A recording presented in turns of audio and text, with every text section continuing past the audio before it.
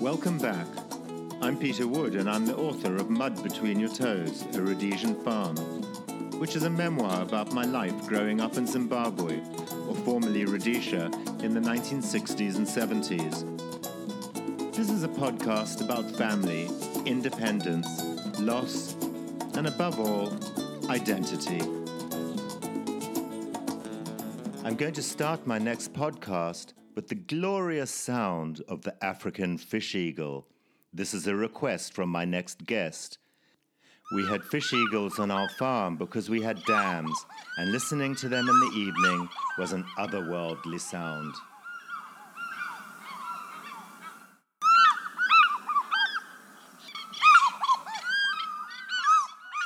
Hello, now I'm absolutely thrilled and excited to invite a very special guest on today's Conversations with Peter Wood. This person doesn't need much of an introduction, let me tell you. By now, many of you will no doubt feel as if you know her intimately from having read my book and listening to my podcasts. Indeed, this leading lady has been part of my life since I was born. That's right. A warm welcome from Hong Kong to Harare to my mum, Libby Wood. Hello, Mum. Hi, Pete. How are you? I'm fantastic. You sound like you're in the other room. It's brilliant. Yeah, this is going to be a bit strange because throughout the podcasts, I've been quoting you in a voice that doesn't sound anything like you. And although there's a certain amount of artistic license, I think for the first time, my listeners are actually going to hear your real voice.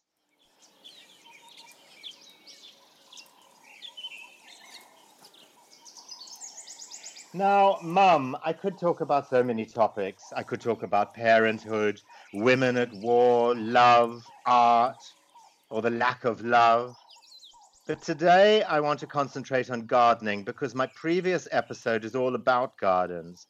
And in many cases, the farm gardens were very much central to our lives. So, the first question I want to ask you is, when did you first go to Masitwi Farm? And what state was it in? I mean, you were a city girl, so you must have been at least 19 years old. And I'm going to give something away here. That, I think, was 64 years ago. Well, it was 1957 and I'd just turned 20. And I was a townie, I must admit. But when I first went there, it was just wild bush. So you didn't even have the house. I mean, you were living in a hut at the bottom of the hill. Well, it was a little cottage on the bottom of the hill, yes. I mean, and I must stop saying, I've noticed I say, So as my mother, you can stop me from saying, Okay. But so, what challenges were you faced with when you first went there?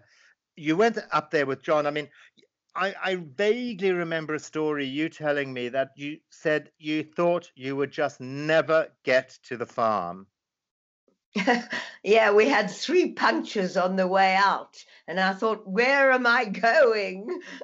And indeed, where were you going? Yeah, were there any other people living in the district at the time? Yes, but they were quite scattered. There were quite a few established farms. Then when you walked up the hill, and there was nothing on that hill, and let's be honest, it wasn't a very exciting hill. I don't know why John chose that particular hill to build a house. You must have thought, what the hell am I going to do with this place? Yeah, but I could see the potential. It was a wonderful view. It was a very beautiful part of the world. So what were the challenges then that you faced at the beginning? Well, mainly water, because the farm, of course, had to have priority with seed beds, not my garden, and wildlife in the garden, which I wasn't used to. which actually you had right up until the last days, really. Absolutely. I mean, so how long does it take to build the house? Oh, it wasn't long. It was about a year. And all the bricks were made on the farm in Yes, situ. yeah. Mm. And then the garden, of course, came quite a few years later, because I remember as a kid, I mean, the garden wasn't much to speak about. It was only when I was around about 10 years old that you managed to really start getting your teeth into the garden. Yes, because John built a little weir for me on the river, and when I had water, well, then everything changed. It was wonderful then. And what about your staff? I mean, who were your first garden boys? Well, my first garden boy was a little orphan called Mwadzindira, who we called Mwadzi, and he was no higher than a hoe, which we used to call a budza.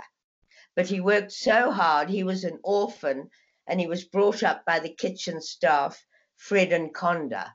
But unfortunately, he was still on the farm, but he came to a terrible end about 2 months ago. I don't know if you want to hear about that. No, tell me what happened. Well, he was killed by a hyena and eaten. Oh my Obviously, the God. farm I mean, has that's a gone story back. you don't hear very often. I know it's little Mwadzi, my first garden Oh boy. no, that's so sad. That's so Oh, sad. terrible. You Where, but see, where, obviously but the where farm was this? in the compound, the farm's obviously reverted back to the bush. There've even been lion on them, Seetwe. Wow, But that's what a bad amazing. ending for my first little garden boy. And I mean, I've never ever heard of someone being taken by a hyena. Yeah. Oh no, that's well. Let's try and sort of go on to some slightly happier notes. I mean, going back to the garden as well. I remember you had a bougainvillea the size of a barn right in front of the house. I mean, it seemed very strange to grow something that size in front of your view, and it was full of snakes and everything. As children, we were terrified of going near it. What Well, possessed you? I thought it was rather beautiful. It was mainly on the roof, but it did have mother mambas and mother cobras. And you were never particularly scared of the snakes, were you? Even though you were a No, city girl. yeah, I know, but I remember I was in the garden once and I cut a snake in two. I thought it was a branch With your secateurs. with my secateurs. And you Yeah. and you also had those little Jack Russells that always Oh, went yes. Yes. squirreling Yeah. around and making sure the Mm, snakes got out of the way, that's got out of right. the way. Yeah.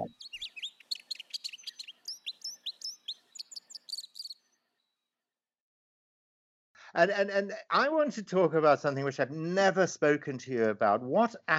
Did you actually have a vision for that garden?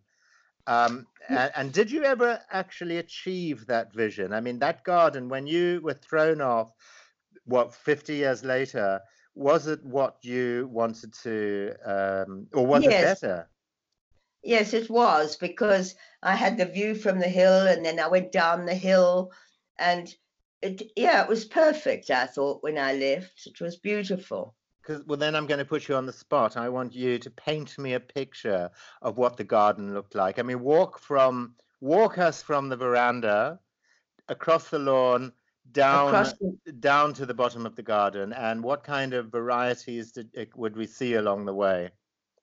oh, well, down the hill, I collected lots of aloes, and people were very good in the early days. They always gave you plants, and I learned a lot from the established gardens in the area. They were always so helpful, and we had very good garden clubs, which taught me all about gardening.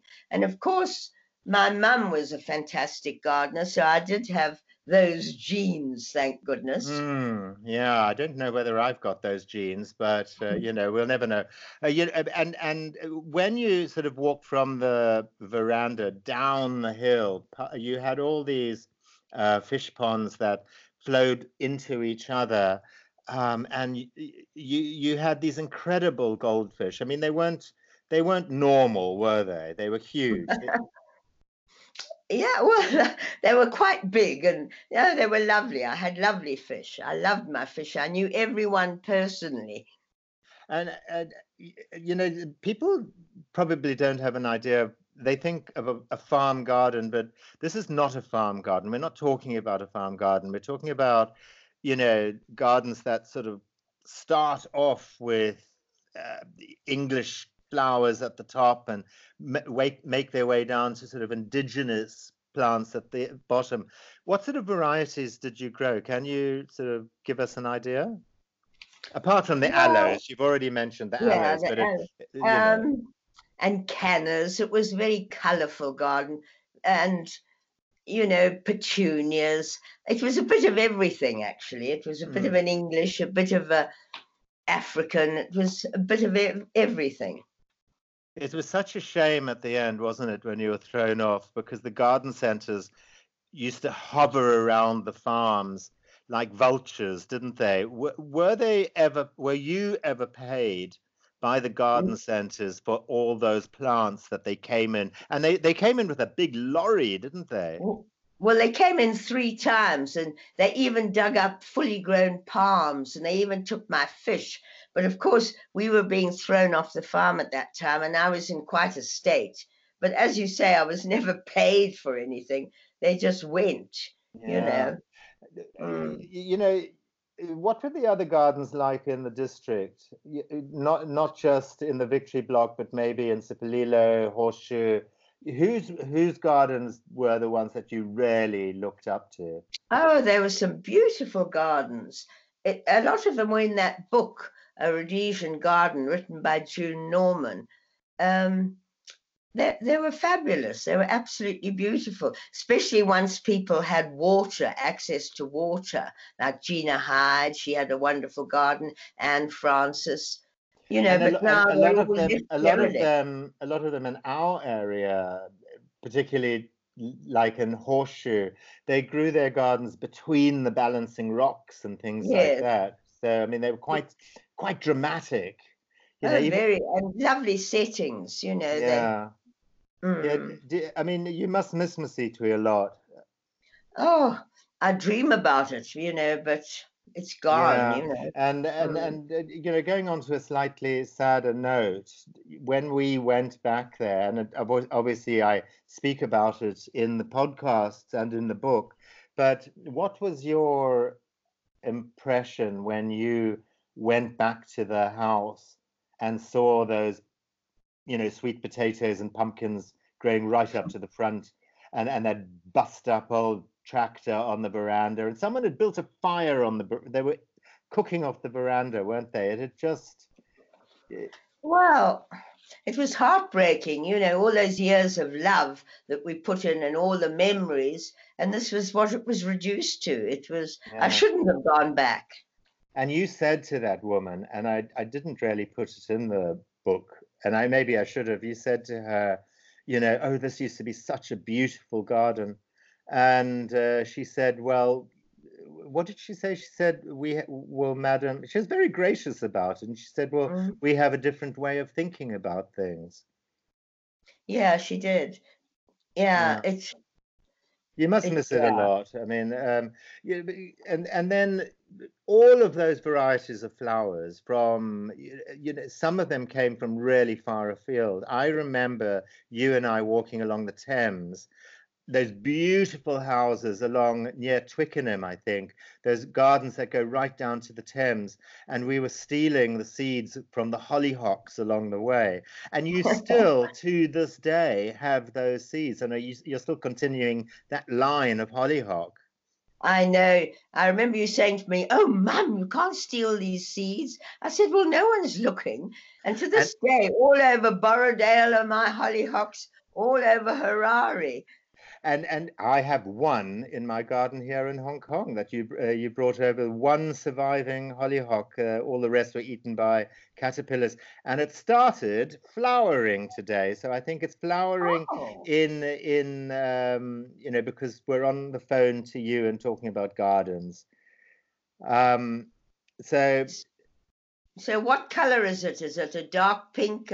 it's Uh, a cerise, dark, okay, yeah. And I'm lovely. very happy about that, actually. Oh, Um, that's and I feel that there's so much more that we can talk about the gardens. When you go over the dike, the Great Dike to Umbuquis, it was three or 4,000 foot higher than our farm, and the gardens up there were completely different, weren't they? They were very English, weren't they? Very, very. You see, with us it was quite hot, so I had to have a tropical garden, which was fine. I loved it. Yeah, Yeah. it was fantastic. And tell us about where you are now and the garden you've got now. Now you finally got your English garden, haven't you? Yes, I have. Yeah.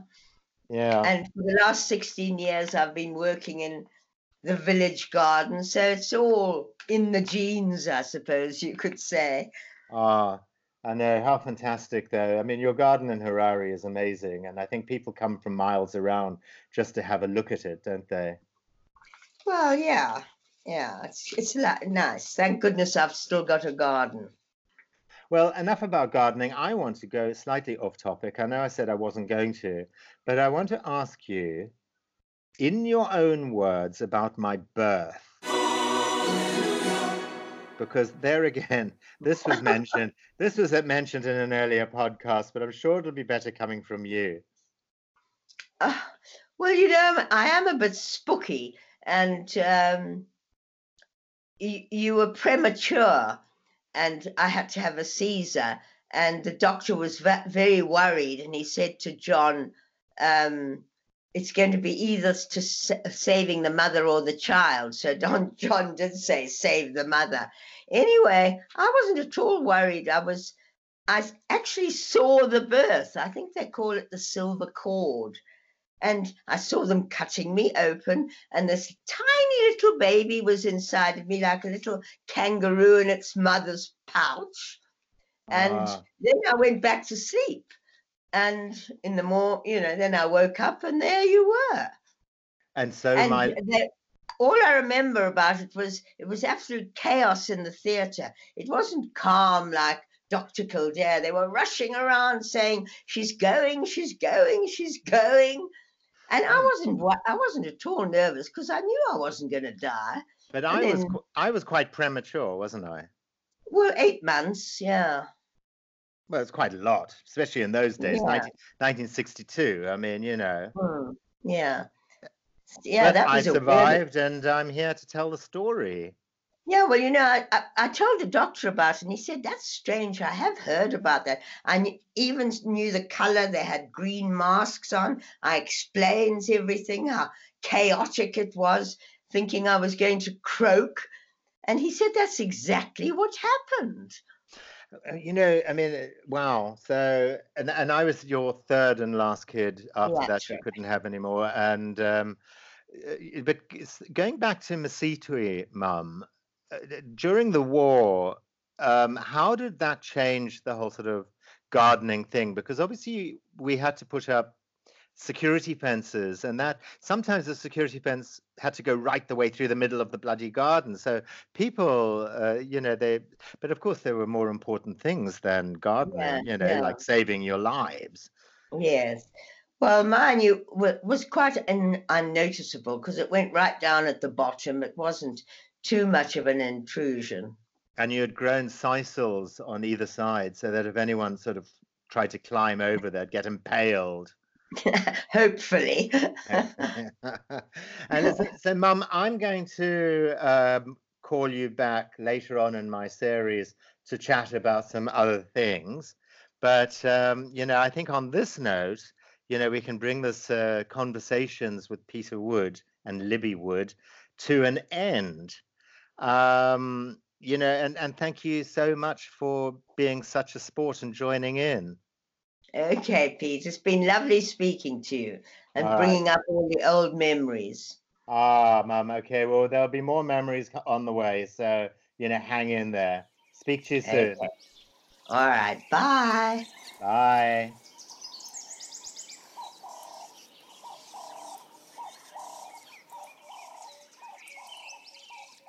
That was me in conversation with my mother, Libby Wood. Now, I should make a little correction there. I was not born 8 months premature. I was born 8 weeks premature.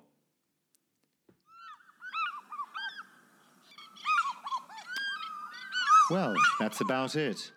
Thank you so much for listening to me, and remember, you can tune into my new episodes of Mud Between Your Toes via iTunes, Google Play Music, Stitcher, Blueberry, and Pocket Casts.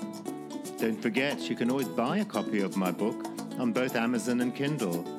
And I also welcome comments by email on mudbetweenyourtoes@gmail.com.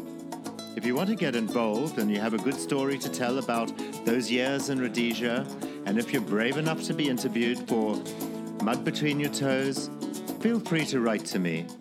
Goodbye.